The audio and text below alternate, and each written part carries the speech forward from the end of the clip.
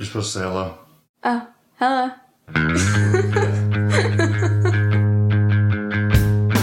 Welcome to the Circle of Dads, the space for sharing stories about the struggles and triumphs of fatherhood and learning to become better men.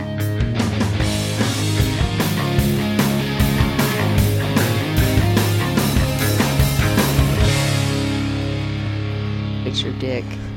Do what? See, crisscross applesauce really accentuates your dick. And with that, welcome back to the Circle of Dads podcast, everybody. You weren't recording. I sure was. Now they know. I'm Ryan, I'm your host, and I am joined by my queen, Marty. Hello. And before we get started, we got to talk about some people. So, we've got some sponsors, and I just wanted to real briefly remind you guys to go check them out, and we'll get through it pretty quick. So, Berkeley Gold CBD, they're a locally owned, all-organic CBD company, and go check out their website, berkeleygold.com, and for a discount, type in Circle15 at checkout and get 15% off. And then Scott Hambrick over at onlinegreatbooks.com. They have an amazing program to where they walk you through the great reads. Is that right? Great books. Yeah. And the classics. So they kind of coach you through and help you understand and dissect things like Socrates and Plato. And so if you go to onlinegreatbooks.com/circle, I believe you get 25% off the first 3 months. And then, this is not a sponsor, but he is a real good friend of ours and a friend of the show, and he's been gracious enough to come on the show and play Mexican Jeopardy with us, and it's Buster Frierson. If you don't know who Buster Frierson is, go check him out on Instagram. And he is definitely a fun and inspiring guy to watch. Just by watching his Instagram, you'll be emasculated because he just does cowboy shit all the time. And he just happens to be a pretty good-looking fella at that, too. So, you know, I don't take that for whatever it is. Yeah, if you want to look at a good-looking cowboy doing cowboy shit, go check out Buster Frierson. But his company, Ranch Hand Meat Co. He just started that, and it's they guarantee only the highest quality proteins raised by smart farming methods that prioritize sustainable, all-natural, and humane animal husbandry over mass production. No artificial ingredients, no bullshit, and it's they offer like a subscription to where you pay a monthly fee, and then I guess a whole buttload of meat shows up to your house. A selection of sausages and steaks, and yeah, I've checked it out. It's good stuff. You've checked out Buster's sausage? Yes. Fuck. Well, if it's got to be that, I guess I'm okay with that. And then our last one, who's not a sponsor per se, but she is the biggest supporter of the show and my biggest cheerleader. And she has started her own website and her own program. And so I'm going to let my wife talk about that. All right. So the website is martyandyoung.com, MartyAnnNYOUNG. And I just put together a website in the last few months. And it's my passion to help empower other women. And we can do that through nutrition, through movement, and through mindset. And I believe if you put all three together, you can get your optimal health. And, you know, there's just really no stopping you. So this is a subject I'm very passionate about, and I'm excited to do more in that area. I think you're a force when it comes to that, you know, the way you connect with women. And I think you're an amazing role model for younger women. So it's not even just for grown-ups per se. I think young women would really, if you have a daughter, I think a good example would be if you're a man raising a daughter and you don't really know how to navigate through that, like as far as helping her with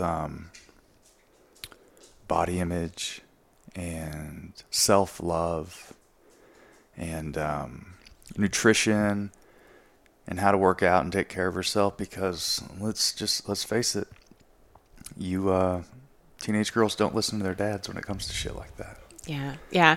And a lot of them are on social media, and the examples they have out there are fake. They're fake and they're filtered. And these poor teenage girls are comparing themselves to something on the internet that's fake. So it's terrible for their self-esteem, and, to compare is to despair. So they're just constantly comparing themselves to these people on social media. So it's nice to have, an influence that can, talk some truth and some reality and some positivity into their life. Yeah. And especially with a lot of the young girls now, or all kids for that matter, they don't have a lot of interaction. Mm-mm. I mean, the last 6 months, they've been stuck at home. And all they've had is just technology, just staring at their phones, staring at the screen whenever they're doing their online school. Excuse me. And so if you look at something long enough, you're going to believe it's the truth, because that's your whole reality. That's all you're seeing. And, as parents, I know it's easier because you've been spending so much time with them that it's like, look, man, just go. I really don't care what you're doing. Just go somewhere else and do it. We need some time apart. And nothing against your kids. It's just you need space. Mm-hmm. And if you're stuck in a house with a bunch of teenage girls, God, my heart's out to you. Mm-hmm. So if you want some help, call Marty. Yeah. Anyways, so today, what do you want to talk about? I think we have an agenda already. We do? Yeah. I think. Would you care to take a look at it and see where you'd like to start? We were inspired the other day when we were talking about relationships and some of the relationships of some people in our lives. I mean, it's easy for us to sit on the sidelines and be like, well, here's what their problem is. You know what your fucking problem is. But in a loving manner, we have a friend who seems to pick the same kind of partner over and over again, and they pick destructive partners. And so we've seen this, we've been friends with this person quite some time, and we've seen him, the person go through several different wives and girlfriends, and so we were just sort of lamenting the fact that they all seem like the same person. So my experience in that area is that if you before I got sober, I would attract the same kind of guy over and over again. Needy, and fall in love on the second date, and that happened after you got sober too. No, I just locked your ass down. You did not. But just, kind of coming on too strong and talking about love and marriage, in the first week, and yeah. Whoa. Yeah. So anyway, but back to that. Well, the reason I kept attracting the same kind of person is that's the kind of vibe I was putting out. I wasn't sober. I wasn't real. I mean, so anyway, you're going to keep attracting the same kind of partner until you do the work on the trauma, or whatever kind of work, therapy that you need to do on yourself. You're going to keep attracting the same person. Yeah, and trauma trauma can come in a lot of different forms. Oh yeah, everyone's experienced trauma. I mean, don't think that just because you haven't been, beaten up or abused or molested that you don't have any trauma. Trauma is there's this great book, The Body Tells the Score. and it talks about the ways that we can, body keeps the score, the ways that different people can experience trauma and how that can have effect on their life until they figure it out, they work through it, and then they can move past it. Yeah, because, we just continue the same patterns, especially if like our self-worth, our self-image of ourself, if we deep down believe that that's what we deserve, it's like, you see a woman in an abusive relationship, right? But she keeps going back to him. Smart woman, educated, beautiful, independent, whatever. Like you're looking at it and you're like, what is your fucking problem? The guy's an asshole or she's an asshole or whatever it is. And they keep going back and keep going back. That's filling some sort of need, maybe. And not like you need to get beat up, but just that's jives with your inner dialogue. Right. And if that's what that woman was told by like me say a father figure growing up, and then they're hearing the same thing from their husband, well then you can see how that can transition into a relationship like that, and how that woman might not realize that there's anything better out there for her. Yeah, let's touch on that. So, the guys and the women listen. I get a lot of women that listen to this podcast, and I love that. I mean, it's for dads, air quotes, but I mean, it's for all of us, just to unfuck ourselves so that we can better show up for our kids and ourselves, But you were obsessed with fitness and being thin. And the idea of what you should look like, looking perfect, being perfect. Yes, from a very young age. So I can speak from the heart on that. I grew up with a dad that praised thin women and idolized thin women, and always talked about people and their bodies and this and that. And if my mother was thin, well, he would just brag on her, and if she wasn't, he'd criticize her. So I grew up with that in my head. And I'm not a naturally thin person. I'm tall and athletic and thick. Yeah, with 2 C's. So thank God at the age of 42, my body type's in style. Baby, it's always been in style. Yeah. So anyway, so I spent my 20s, teens and 20s and 30s starving myself. Not my 30s as much, but the beginning of my 30s, starving myself and just trying to achieve that perfect look. That, just be as thin as possible, be as small as possible, look as perfect as possible. Yeah. Was there any particular instance with your dad that you remember, like, that stands out?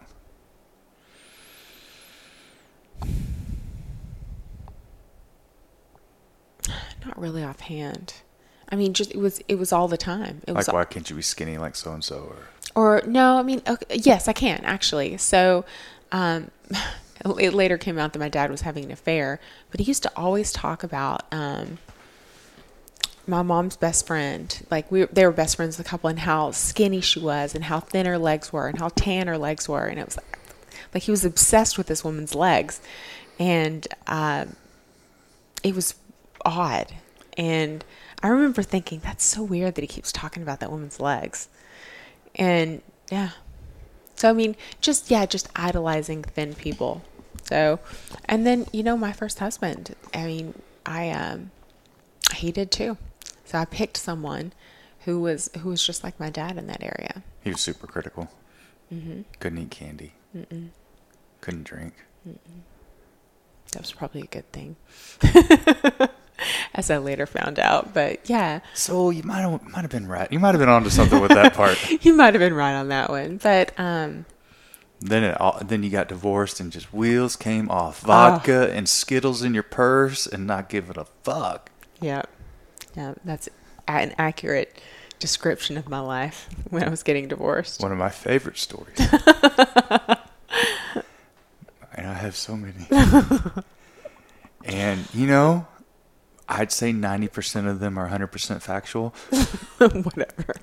I like to not embellish, but add color to certain things to help.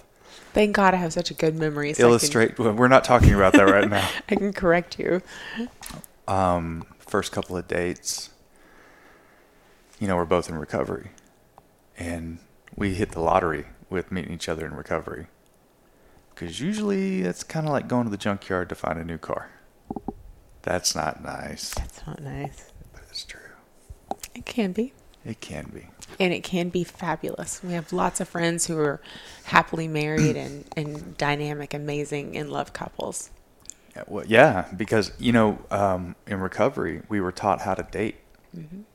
We were taught, I think one of the biggest things that we were taught was boundaries. Mm-hmm. How to, say no and stand up for yourself. How to teach people how to treat you. Oh, I haven't heard that saying in a while. Yeah, teach people how to treat you. We teach people how to treat us. Mm-hmm. If your boss calls every Saturday when you're off and you always answer, he's going to keep calling. It's just going to happen. No, I'm not talking about your boss. Yes, you are. I wasn't talking about your boss. Now I'm thinking about your boss. But your boss is like family. He is. So, yeah. Andy, he's a boundary violator too, but I thought you were doing pills too. Oh, yeah. It's like, man, her purse sure does rattle a lot. Yeah, it was little boxes of nerds. It was Halloween candy, and I bought this huge bag for the house. And ho. When did we first start dating? April. But so that's when it happened. I got them on clearance. No, that's when it happened. It was about September. It wasn't in the beginning, but I had probably 3 or 4 nerd boxes.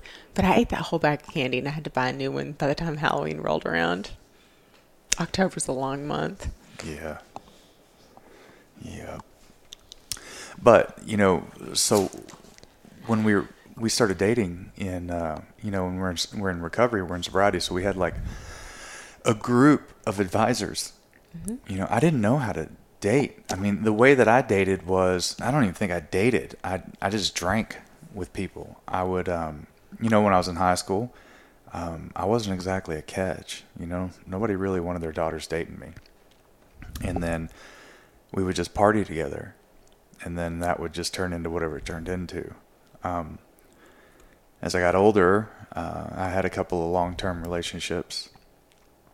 It was about 1.5 years was each of them before I hit that self-destruct button. Mm-hmm. And I'd basically just take those people hostage. Mm-hmm. And then, all the other ones, it was all pretty superficial. There wasn't anything of substance because I didn't have any substance. I didn't have anything to offer. I was walking around spreading my trauma like, fuck. Yeah. Ugh. Yeah. I remember, being in my first marriage and being incapable of talking about things, about hard subjects, about anything bad, just clamming, just totally freezing up when it came to any tough conversation.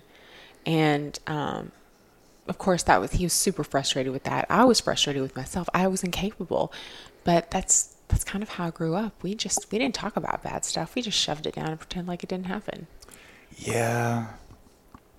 Yeah, my family does that. Mm-hmm. My family just, they don't deal with the emotional stuff very well. And, anyways. Yeah. But so we started dating, and that was the greatest time I had with anyone. And I don't just say that because we ended up getting married, but we traveled together, mm-hmm. And I'd never traveled like that. Yeah. And we just had fun going and doing whatever. Mm-hmm. We'd just go to Austin and just hang out for the weekend. And mm-hmm. that was stuff that I always wanted to do, but I just never did it, mm-hmm. Because I was always here drinking all my money away. And then,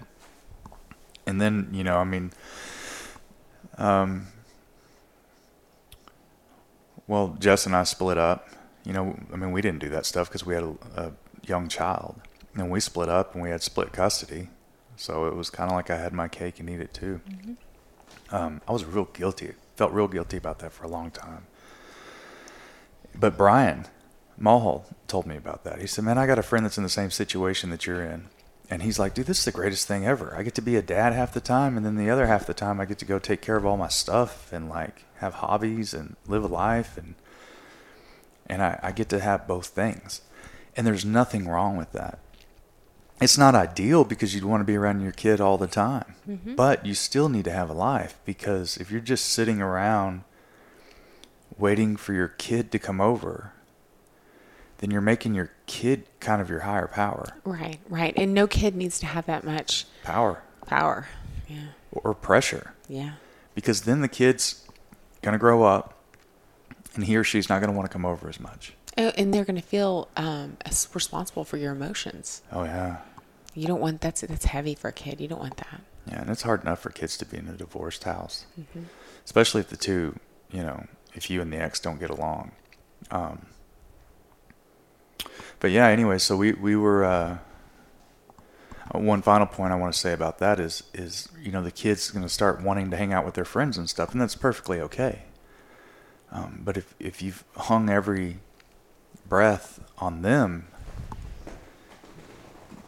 then whenever they start doing that, man, it's going to rock your world. Yes. And then when they move out or they go off to college, then what? You're going to be, well, now I got to start living again, and you're just not going to, you're going to be starting from zero. Yeah. So what you're trying to say is that as parents, they need to still keep some semblance of themselves going. You have to keep your own identity. Yeah. I believe. And I think there's a lot of safety.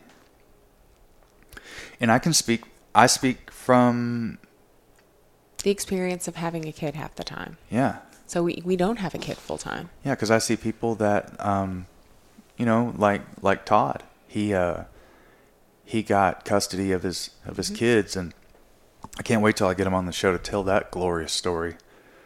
That was, well, I just kind of gave away the ending. That it was a glorious story. Yeah. That's it. The end.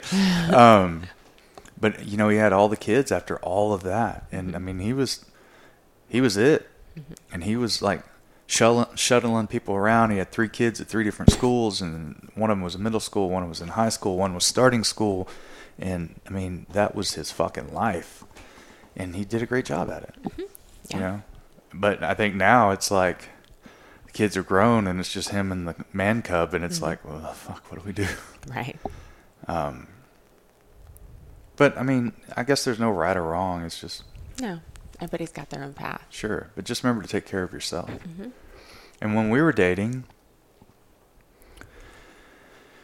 yeah, man, that was we did everything differently. I did everything differently than I'd ever done. When I went to go pick you up for that first date, I remember, and I'm sure people have heard the story before, but I had that welding truck with all the tools and the jack stands and everything in the back, and it rattled and just made all kinds of racket. And, you know, I was smoking at that time, so I was chain smoking inside the truck. Well, whenever we finally had our date nailed down, I quit smoking in it for like 2 weeks, which was a big deal because I spent a lot of time in the truck, so that was a lot of time I had to wait in between a cigarette. And went and had it detailed and smelling like, I don't know, whatever the fuck they spray in there, cherry something. Coconut. Yeah. And went and picked you up. I remember what you were wearing. And we went to go have sushi. I walked into a glass door. You walked into a glass door. I wasn't going to tell that story. It's okay. I'm not embarrassed by anything. Yeah. And then took you home. Didn't kiss me. Didn't kiss you. Didn't try to sleep with me. Didn't try to move in with you. No.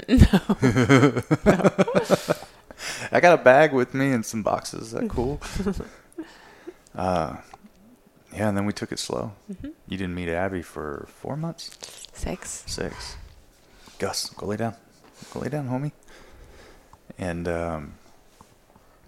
yeah. I mean, it wasn't without its trials. I still had shit I had to work through. You did. Some hang-ups. But we got through them. We did. And I had my own. Really? Are you being sarcastic? Oh, yeah, you don't speak sarcasm. I don't. I'm a very literal person. So when somebody's sarcastic with me, I'm like, wait, are you being serious? I don't understand what's happening. What language is that? Yeah, I don't get it. That's why Summer and I can communicate so well. I know. And then, so here we are, all these years later, with 0 problems. We've worked most of them out. Perfect. Everything's perfect. Pretty dang good. There was no sarcasm in that. Okay, good. We've done a lot of fucking work. We have. I mean, neither one of us had, and we both came into a relationship with a lot of baggage. And we had to work it out. 3 months into getting married, I'll tell this story. So we got married in September. We bought a house in December. 3 months into getting married, we were kind of stretching financially to get this house. So we wanted to, it was this really pretty house, but it looked like grandma's house. So it had like pink tile and beige walls. And so we were going to paint it head to toe. And then Ryan was going to rip up all the floors. It had tile floor all the way through the downstairs. And I was going to paint it, and it had 20-foot ceilings in the living room. And we took on those 2 projects simultaneously. And we're at each other's throats quickly. And I remember that we were arguing about something, and arguing about how I was doing something. And you were like, this isn't going to work. And I was like, what, this house? You're like, this marriage. And I was like, oh, no, you didn't. And so then that sparked our first trip to see counseling. You pumped the brakes. It was the trash can that started the counseling. Was it? I didn't put I was still cleaning. I took the trash out, and I didn't replace the liner because I was still in the kitchen cleaning. And so that's what, yeah. But anyway, it was in that same time period. It was fucking Pandalarium. It just made no sense whatsoever. I wasn't done yet. I wasn't sitting down. I wasn't eating bonbons on the couch. But yeah, so that's where we ended up in counseling. And we went to our first session, and she listened to what was going on, and she's like, okay. She's like, I need to see you guys separately. Your issue is on your own. It's not necessarily with each other's. We weren't each other's wounds. We were just the salt in each other's wounds. Oh, that's a good way to put it. That's an Andreaism. That's an Andreaism. Yeah, I mean fuck, looking back at that little shit like that, like closing cabinet doors, but not too hard. Don't slam it. Just shut it like a normal person. Why you gotta be a monster? Someone has a lot of hang-ups about about what? Drawers and doors and things, certain things. They have hinges for a reason. Mm-hmm. If not, it would just be chaos. Mm. And besides, if you leave it open, everybody's going to see all the shit you've shoved in there to hide. Our cabinets are very neat. Well, I was just speaking in general terms. Okay. And no, they're not. They're kind of neat. If you open that bottom cabinet that has all our water bottles in it. Oh, that's a shit show. But it does have a basket for the shaker bottles. That only holds like 10% of the shaker bottles. And when you pull it out, it makes all the other avalanche of Yeti cups and whatever else fall out. We haven't found a solution yet for that. For the cabinet of cups. I think we need to get those container store drawers that pull out. And it's like little bins on a roller. Mm-hmm. Yeah. Maybe if we had that and we had like little sections so we could just put... We'd be all fixed. Yeah. Like that box that I have for the oils. But we need one of those for water bottles. Yeah. And for mail. Baby, I'm working on that. I don't know how. I can't. I don't know what it is. I know it's in there. I'm not scared of it. It's nothing that needs to be addressed. But it's nothing I can throw away. And if I put it away, I'm going to forget where I put it. It doesn't make any sense. I understand. That pile causes me more anxiety than it causes you, I assure you. It's a lie. No, it's a lot. I feel shame when I look at it, but not enough to actually do anything about it. So how could we push you over the edge? I don't know. Maybe keep adding to the pile. Yeah. So anyway, yeah, we worked through all that shit. Mm-hmm. I think the key is the communication, but you look at what a lot of couples fight about, man, and it's, and when I hear... They fight over... Okay, go ahead. When I hear people that I love, that I know are good people, great people. Yeah? And they're having these fights and these hang-ups, these things, and it's like, what the fuck, man? Mm-hmm. But you can't really go talk to them about it because then they'd know that one of them was talking about it. And they, hold that shit so close to their chest. Mm-hmm. So it's just like, but you it's a pressure cooker. Like, something bad's going to happen. Mm-hmm. And Well, it's easy for us to see, from the outside looking in, but it's harder when you're in it. But that's why people, like, there's a lot of shit that I would have never seen had somebody not been like, hey, man, you're doing this and think about it like that, because we're so justified in our actions, right? We're so entitled to feel indignant of just anyone else's opinion, I guess, on the matter. Yeah, and it makes us feel better to have someone to blame. Right. It's easier. If you're blaming someone, then you don't have to look at what's going on with you. Yeah, because if you're always case building on somebody else, you're pointing all your fingers at them. Mm-hmm. And it's hard because so many good relationships fail that way. And especially with social media and comparing yourself to everyone else's illusion, their filtered life, mm-hmm. the insta-perfect life. I think we do a decent job of putting the reality out there. Oh, yeah, I show my ass as much as possible. Yeah. I don't want anyone to think I'm perfect. Fuck no, because I don't want to have to uphold that standard in public. Because there's a chance I'm going to show my ass in public. And they'll be like, oh, yeah, well, he's like that all the time.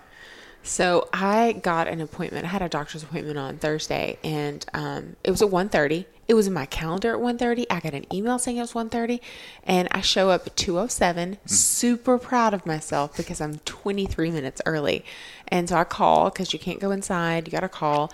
And they're like, yeah, your appointment was 1:30, not 2:30. And I was like, oh my God. And I felt like, I felt so much shame. Like, I was like, how did I do that? How did I get that wrong? Because I'd taken the day off and I was just doing things all day. I mean, I could have easily been there at 1:30. No problem. So anyway, I told one of my friends about it and she said, oh, thank God. Does that mean you're normal? And I was like, oh no, I'm still putting out that perfect persona. But I'm not perfect. Let's talk about that. Okay. What makes you imperfect? I know all the answers, by the way, but I just want you. What makes me imperfect? Yeah. Come on, let's hear some of your shit. You don't want to talk about it? Oh, no, we can. You just turned an interesting color. Even more mocha than you already were, but like more Cherokee. A little red behind there. Let's see, what am I about my shit? Let me hear some of your closet quirks. Okay. Eating icing in the pantry at 2:00 in the morning, that kind of stuff. Oh yeah, for sure. There's icing in this house right now. It's in the freezer. Next to the cocaine. We don't have cocaine. You don't put it in the freezer either. It's in the freezer. The cocaine. Oh, I wouldn't know. Okay, moving on. Sarcasm. See what I mean? Fellas, see what I'm dealing with? Yeah, I am a sugar addict for sure. I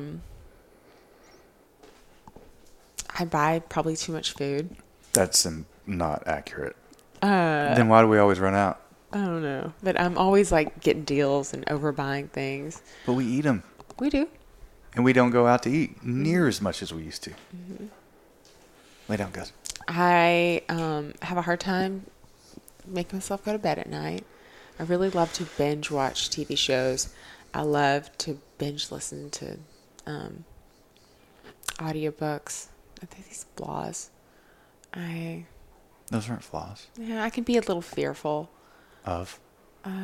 just change and not being in control, not getting my way in certain situations. Yeah. I can be controlling. I can think that I'm right about everything. And Damn it. I didn't have any of this written down. Keep going. I struggle with boundaries sometimes. Certain people. And other people, it's just as easy as can be. But yeah, I do struggle with boundaries. Like letting people too close. Like letting them abuse boundaries too much. Well,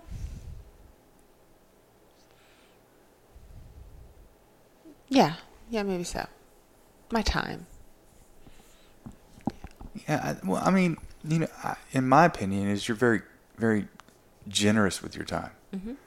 And you have a very service-oriented heart. Mm-hmm. But that can go too far. Yeah, well, yeah, like to where you're not being of service to yourself. Mm-hmm. There's a fine line, of like saying no is a powerful thing, and there's a lot. You give yourself a lot by saying no. Mm-hmm. And yeah, anyways, I'm sorry. Keep going. I'm obsessive. Can be judgmental. Damn, I didn't want to go into your whole inventory. No, it's fine. What else is? This was supposed to make you feel good. Well, just all the things that I'm not perfect. I'm not perfect at a lot of things. Well. I can be vain. Yeah. Dude, so? Why? But see, vanity, to me, if you like the way you look, there's nothing wrong with that. That's being confident. Yeah. If you put your looks over everything. Well, yeah, I definitely don't do that. But, I like to have my hair highlighted and, of course, my eyelashes. I like to get Botox. I love lip filler. And, yeah, just all the things that I do. And paint my nails this sparkly, neon, iridescent shade of pink. That's not vain. Yeah. That's not vain. Yeah. I do not think that's vain. I think that's just, and even if you weren't my wife, it makes you feel beautiful. Yeah. I love your eyelashes. Thank God.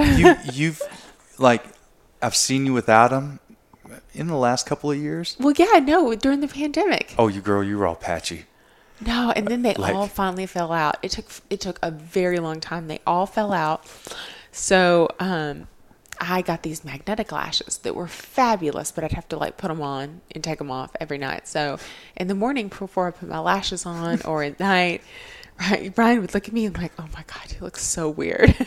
I would not say you look weird. You told me I looked so weird. Different. You look weird and different. I heard weird. You said different. Different means, wow, that's a completely different color of gray. Weird means your dick looks like a sea urchin. That's weird. No? Oh, just try not to yawn. No. But yeah. I thought I was going to have to I was seriously plotting going up to the Christmas decorations and trimming pieces of the Christmas tree off and painting them black with Sharpies. And I was going to make you I had some little eyelashes. I had glue-on lashes. I just didn't want to do the glue-on ones. When I see people with the glue-on lashes and they're curling off their eye, it's like, damn, baby, it's been a rough week, hasn't it? Mm-hmm. Your shit is just coming off. Mm-hmm. See, I don't think that stuff's vain. Who the fuck says that's vain? You just said all these things that you do make me happy. They make you happy. They make you feel beautiful. You spend the money it's your money. Mm-hmm. It's not something we go into debt for. No. And and someone somewhere along the line labeled that with vanity. Yeah. Vanity, to me, and being just obsessed with yourself is like you look at yourself in the mirror and you're like, fuck, and you're just like sexually turned on by it, or that is the only thing that matters. Like you cannot connect with people because you're too busy looking at yourself in the mirror. Like the only thing that matters is how you look, nothing on the inside. And you are anything but that. Okay. So who the fuck? Who was it, bitch? Tell me his name. Who tells these women or anyone that is vain? I just don't agree with that. Well, perhaps in my life, I have focused too much on that, or focused too much on how much money I make, or how successful I am, or just like focused too much of my self-worth in that. So we're going back to inner dialogue. Yeah. Anything to not fucking look at what's going on in between our ears. Mm-hmm. If I make enough money, if I'm taking my kids on vacation, if I buy a Rolex, if I get this truck, if I make this bonus, if I do this, if I wear these ostrich skin boots, then I am a fucking success and nothing else matters. Right. And I grew up without anything. So then when I started making money, I was buying all this shit. And I love shit. I love nice things. I've always loved clothes. I mean, ever since I can remember, I've loved fashion and furniture and architecture and art, and these are the things that speak to me, right? So naturally I'm drawn to them, and I don't buy things just because of a brand. I buy things because of the way they look and the quality, and sometimes those go hand in hand, but not always. And so if I buy a nice pair of shoes, and I'm super proud of them because I can afford them, and they look good, they feel good, they make me feel good, and then someone tells me I'm superficial or vain, it's like, fuck you, man. No one's telling me that. No one's telling me that I am. I can. You're telling yourself that. Well. And that's worse. Well, I think I can get too caught up in it. I can put too much importance on it. Well, I'm going to just say it to you again. I loved you, and you were perfect as you were when I met you. I love you, and you're perfect as you are right now. And I'll love you, and you'll be perfect however you end up being. Well, thank you. I'm really hoping that in about 20 years, I'm going to get some beautiful silvery gray hair. Baby, I think it's going to happen in about 5. But I have like 2 gray hairs. It's kind of, well, all right. I think I would have more if I were going to grow gray. When did your mom turn gray? Like in her late 50s. Oh, and she had 4 kids. Yeah. But you got me, and that's like... But I have my dad's hair, but he went gray at 35, and I'm 42, so I have hardly any gray hair. I was really looking forward to being gray. Mm-hmm. Your beard's gray. Yeah, it's got a little patch in it. My chest hair is gray. Mm-hmm. And what my hair left is like now it's growing out and it's silvery. I can see it glistening like a bass boat in the sun. Your mom's hair is beautiful. Yeah, it is. I love it. Your mom is so beautiful. She is. I love everything about that woman. Mm-hmm. I mean, she just walks on water. Yeah. We were so fortunate. She stayed with us a couple of days. Earlier, was that last month? Her AC broke, and she toughed it out for a couple of days at home. And then we were like, please come over. Please come stay with us. And that was so much fun. How long did she stay? 3 days. Yeah. I paid the service tech to not do it for one day so she could stay a little bit longer. Yeah. I was like, dude, I'll give you $500 if you just make up some excuse why you can't get it done today. But I look at her and I see you. Yeah. And I mean, and she's kind of fucked off. Oh, yeah. In the head, for sure. She laughs at things I laugh at. Yeah. She's got a little evilness in her, and I like that. She's got the evil laugh. Swear I've got the evil laugh. Yeah. I say lots of cuss words around her, and she doesn't even flinch. Mm-mm. No, she loves me. She does not curse at all. Mm-mm. But we're getting off topic. We are. So, we've... I I don't know how to reel that back in. We're talking about inner dialogue and dating and partners. Yeah. Okay, so, you know, things that would cause problems in relationships, you know, like if you're not okay with yourself, it's going to be really, really hard to be okay with somebody else. Oh, yeah, absolutely. But if you keep filling that hole in you, whatever it is, daddy issues, low self-esteem, abuse, trauma, whatever it was, and you keep filling it with superficial things, then the wind is going to keep blowing through that hole. Right. I've heard it said that's a God-sized hole that nothing else can fill. And you can call it God, you can call it a higher power, you can call it the universe, but you need to have my opinion is that we all need to have some belief in something greater than us. And without it, we're going to feel empty. And that could be mankind. And that could be of service. You could be a diehard, no bullshit, I don't want to hear another fucking word about it, I'm an atheist. I'm a meat sack, and then when I die, that's it. I'm worm food. But, okay, so if you want to be happy, healthy, and live a fulfilling life, well, then service is the answer. Right. So you believe in service to mankind. Yeah, so you spend your time being of service to others. Mm-hmm. But you got to start by being of service to yourself. Mm-hmm. And by doing that, it's my opinion that a lot of us need therapy. We do. A lot of us need therapy. Everyone needs to talk to somebody. Man, it's just like there's something there. And I was so against it for so long. And because I went to a lot of therapy when I was a kid because I had a lot of issues from dad and some abuse and just a couple of near-death and actual death experiences. Like when I had my head injury and I got brought back and all those things. I mean, that, it's trauma. That created a lot of hiccups along the way. And then, booze and drugs as soon as I could get my hands on them. And so I was hiding from who I was and hiding from my emotions and my feelings since from fucking 14 to 29.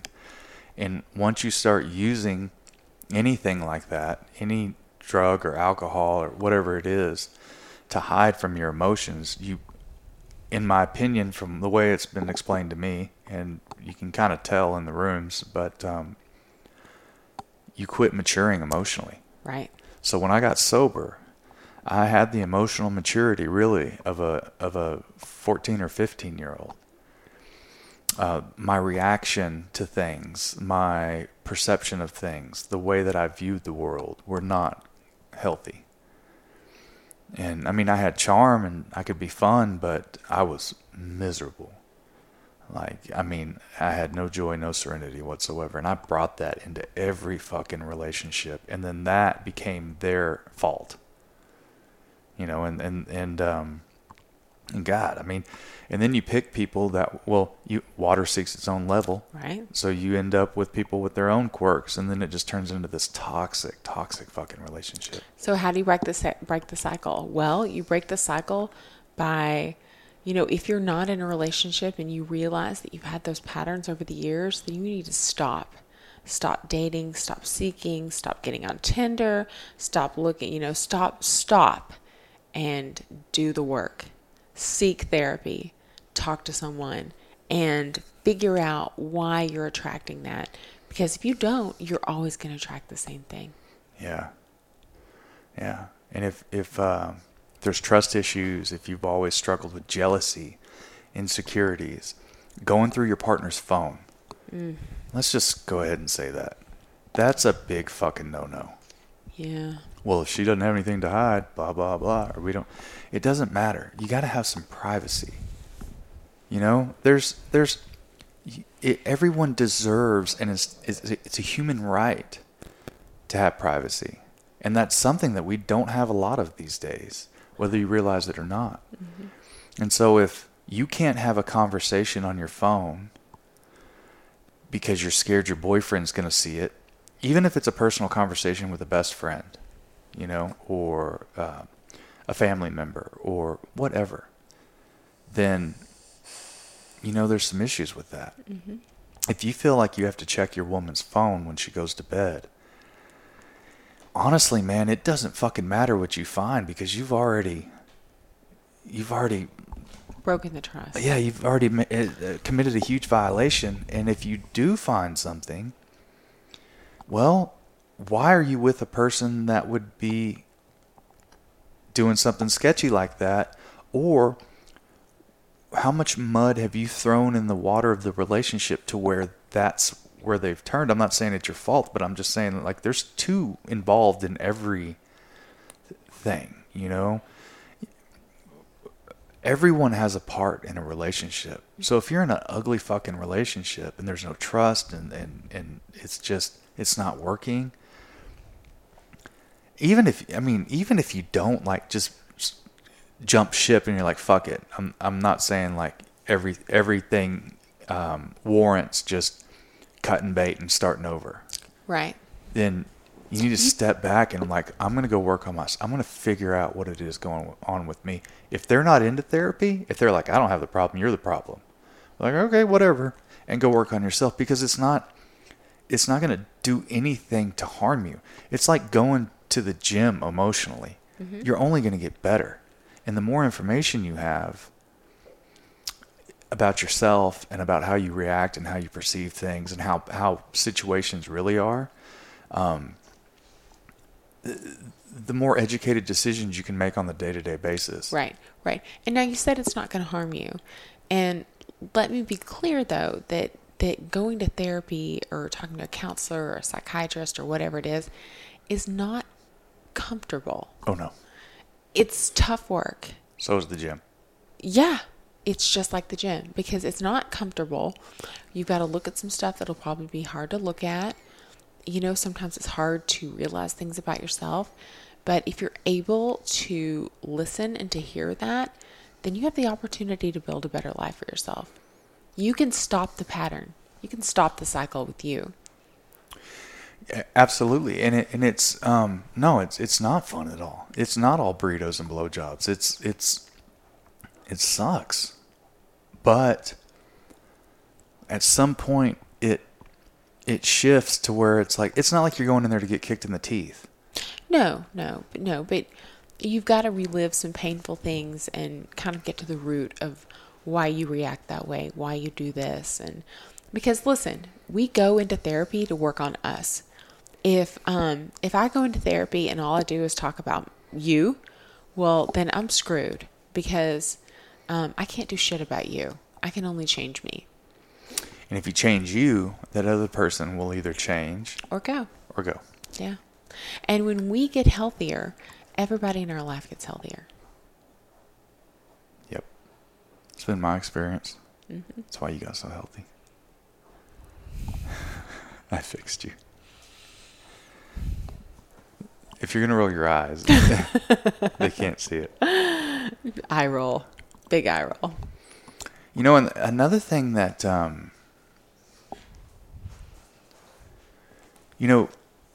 money. People's ideals about money and their beliefs and what it stands for and what it means and what it says about you and what it says about other people. We grew up without any money. I mean, mom was single and raising 2 kids on a low-paying job, and my dad wasn't around. Mm-hmm. I can remember.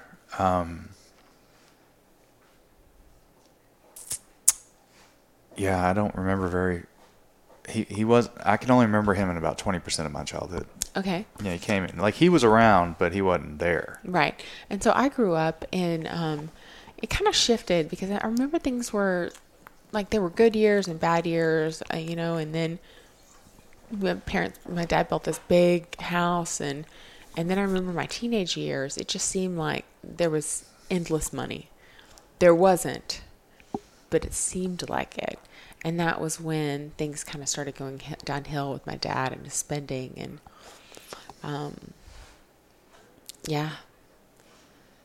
which ultimately led to, a bankruptcy. But yeah, so I grew up with just a lot of consequences with money. I mean, we didn't have it and then we'd have it, but then my dad would just spend way too much on us. Yeah.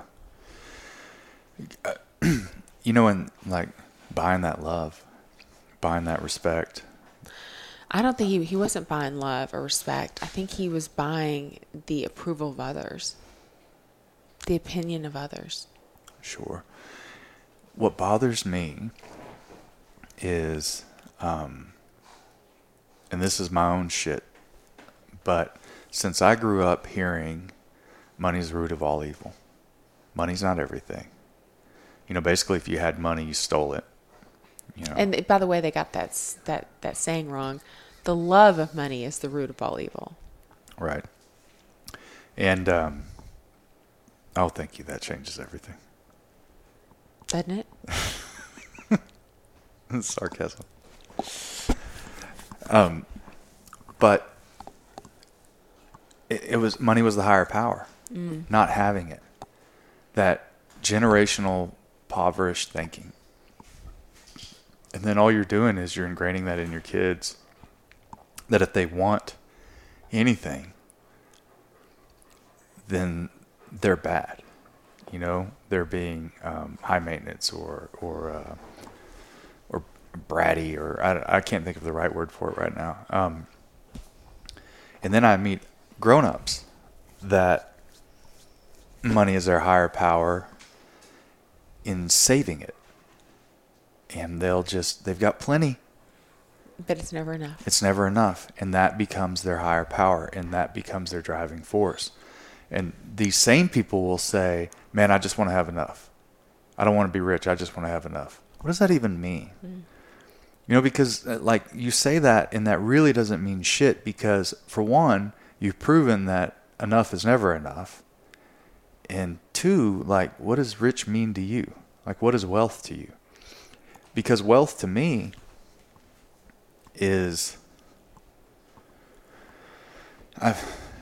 it's not a monetary thing.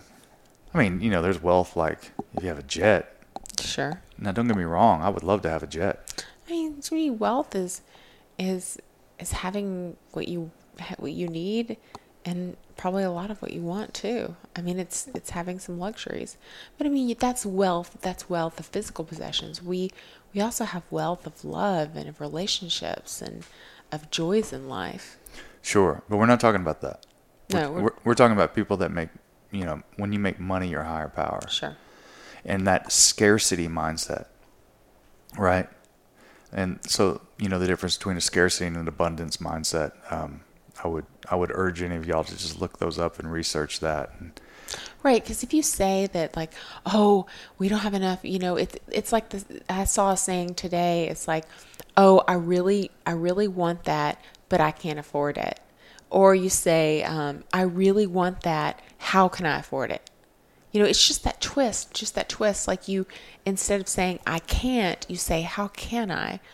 But it's just about a mindset. You can either decide that life is too expensive and you can't have that, or like that's for, you know, that it's evil to want more, or, you know, it's wrong to want or to ask or to want these bigger things. Or you can decide that, you know, whatever your higher power wants you to have all of your heart's desires. And, you know, that if you give and you're generous in the world, money comes to me easily and effortlessly. I do believe that. Yeah, that's one of my affirmations. Give it away. Money comes to me easily and effortlessly. Yeah. And then, yes, you got it, but you've got to spend it. You got to be generous with your money, because what's it going to do if you just hoard it all to yourself? Yeah, because you suck the life out of it. You're just watching numbers, and then all of your life value is based on that number. Mm-hmm. And I think we've seen several times in our lifetime how certain things can change that in the blink of an eye. You know, you're in the oil and gas industry. Mm-hmm. Oil goes from $56 to -37 in a month. Yeah, and a lot of people are like swishing gun oil, wondering what the fuck they're going to do next. Mm-hmm. Or you've got all your money in the stock market and it takes a dump. Mm-hmm. Then what? Mm-hmm. You took all of your money. You took everything. You scrimped on, you know, Christmas presents and vacations and your time. Your fucking time. Your kids are growing up. They're going to be gone. all that money is going to be gone too. And your kids are gone. And the time is gone. And your wife, I mean, you don't even know what she looks like naked anymore because you've been so busy chasing that fucking carrot, because that's going to what? Make you a man? It's going to fill the hole. But it doesn't fill the hole. Well, that's what they think. Yeah. And I mean, you know, and I even had that because like when I first got sober and I started making money, you know, I was just working nonstop because I was also hiding from drinking. Like if I was out there, I couldn't drink.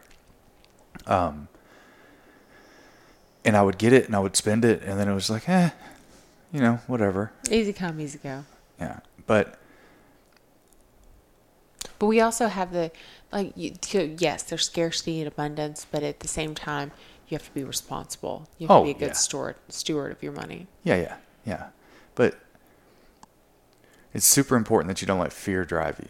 Right. And it's super important that as a couple, you're both on the same page there. And you don't bring that fear into your house. Right. So, like, if you're worried about, God, this is, you know, like, don't talk about money in front of your kids would be a suggestion that I would make. Oh, but they still need to learn about money, though. Not about fears. No. The money fears. Like, oh, my God, I don't know what we're going to do. I don't know what we're going to do. Oh, yeah. I don't know what we're going to do. We don't have any money. Holy shit, we lost so much money. I didn't make any money this week. Oh, my God, what are we going to do? You can't fucking spend that much on hot dogs. What are you doing? You can't bring that shit into your house. That's a fucking cancer you're bringing into your house. Any good you think you're out there doing in the world, like grinding and sweating and hustling, you just shit on when you walk into the house and bring that energy into the house. Mm-hmm. Because your family needs to feel secure. And so if you're out there wielding your sword and battling all day, and then you come home and it's just nothing but horror stories, then how secure can your kids and wife feel? They can't. They need to, you know, they need to feel safe. Mm-hmm. You know, and as women, that's a big part of our like our attraction to our husband is feeling safe, feeling secure, you know, feeling, yeah. And that doesn't mean just financial. I mean, no, it doesn't. Not, I mean, you know, it may be the woman makes more money. Yeah. So anyways, yeah, I mean, hopefully y'all, any of y'all got anything from that? Or I think we made some good points there. I think we made some great points. I think we got a little squirrely. I mean, two people with ADD. It happens. And, you know, we're in our studio. We are in our little comfortable chairs. I'm holding a dog in my lap because he kept laying on my cord. So we have our amazing dogs. We have Newt and Gus. Newt's the baby. And if you can tell me where those names came from, the significance of them, message me and I will send you something. First person to email me on Instagram. Yeah. Or Ryan at Circle of Dads Podcast. Mm-hmm. So please check out our sponsors. Mm-hmm. They help us, and so you guys could help them. And they're great products. We wouldn't back them if they weren't. If you have any women in your life that think might, because here's the thing, fellas, we can't tell them what to do. We don't get to tell them. I am not my wife's coach. I don't even offer her advice on how to put on socks. I'm not the guy. That's part of our success. But sometimes they can hear from another woman. Oh, yeah. Sometimes they can hear it from someone who's been there before. Yeah. I'm not saying that I have all the answers, but I have a lot of experience. You got a lot of fucking wisdom. Yeah. There's a lot of that self-love and body image and how to empower yourself. And I think really the most important thing, and as dads, the one thing that we'd want for our wives and our daughters is for them to feel, no matter what, wherever they're at, however they're, wherever they are on their journey, we just want them to feel beautiful and confident. Mm-hmm. And that means on the inside and the outside. That doesn't mean that Marty's going to tell them to go get eyelashes and Botox, and that's just her bag. That's the stuff that she likes. You know, I'm so proud of you for doing that. Thank you. I know that it's going to be an amazing experience for anyone that's involved in it. And I know that my life with you has been an amazing experience. As has mine with you. Thank you for saying that out loud. We have a pretty magical life. It's fucking majestic. Mm-hmm. It is so fun being me, even on the hard days. And there's some fucking hard days. There are some dark days. You said dark. You said dark. I said hard. Okay. I was going to say dark next, but you said it first, so that's a little fucked up. It's a nice laugh. The evil laugh. And it gets dark, man. Like, It gets dark in your head. that shit it creeps back every once in a while. And I try to throw love and happiness and white light at it. And sometimes you pew, pew, pew. that's so loud. with your love deflection shield. It's just, sometimes the recipe is cookies and titties. I'm just going to tell you that the white light is amazing, and I appreciate the effort. But if we want to just get right to the heart of the matter, sweets and showing me your boobs is... I'm sorry that I'm such a child when it comes to that. It is what it is. These are easy fixes. They're easy fixes. It's easy. So, thank you so much for listening to the Circle of Dads podcast. Thank you so much to my wife for joining me again. Happy to. This is fun. And thank you, Newt and Gus, for being good boys. Mm-hmm. And not barking. Or making any noises. Beyond snoring. Yeah. And you do not have to be perfect, but you do have to be present. Love runs downhill. We chase those kids till the day we die. Thanks for listening.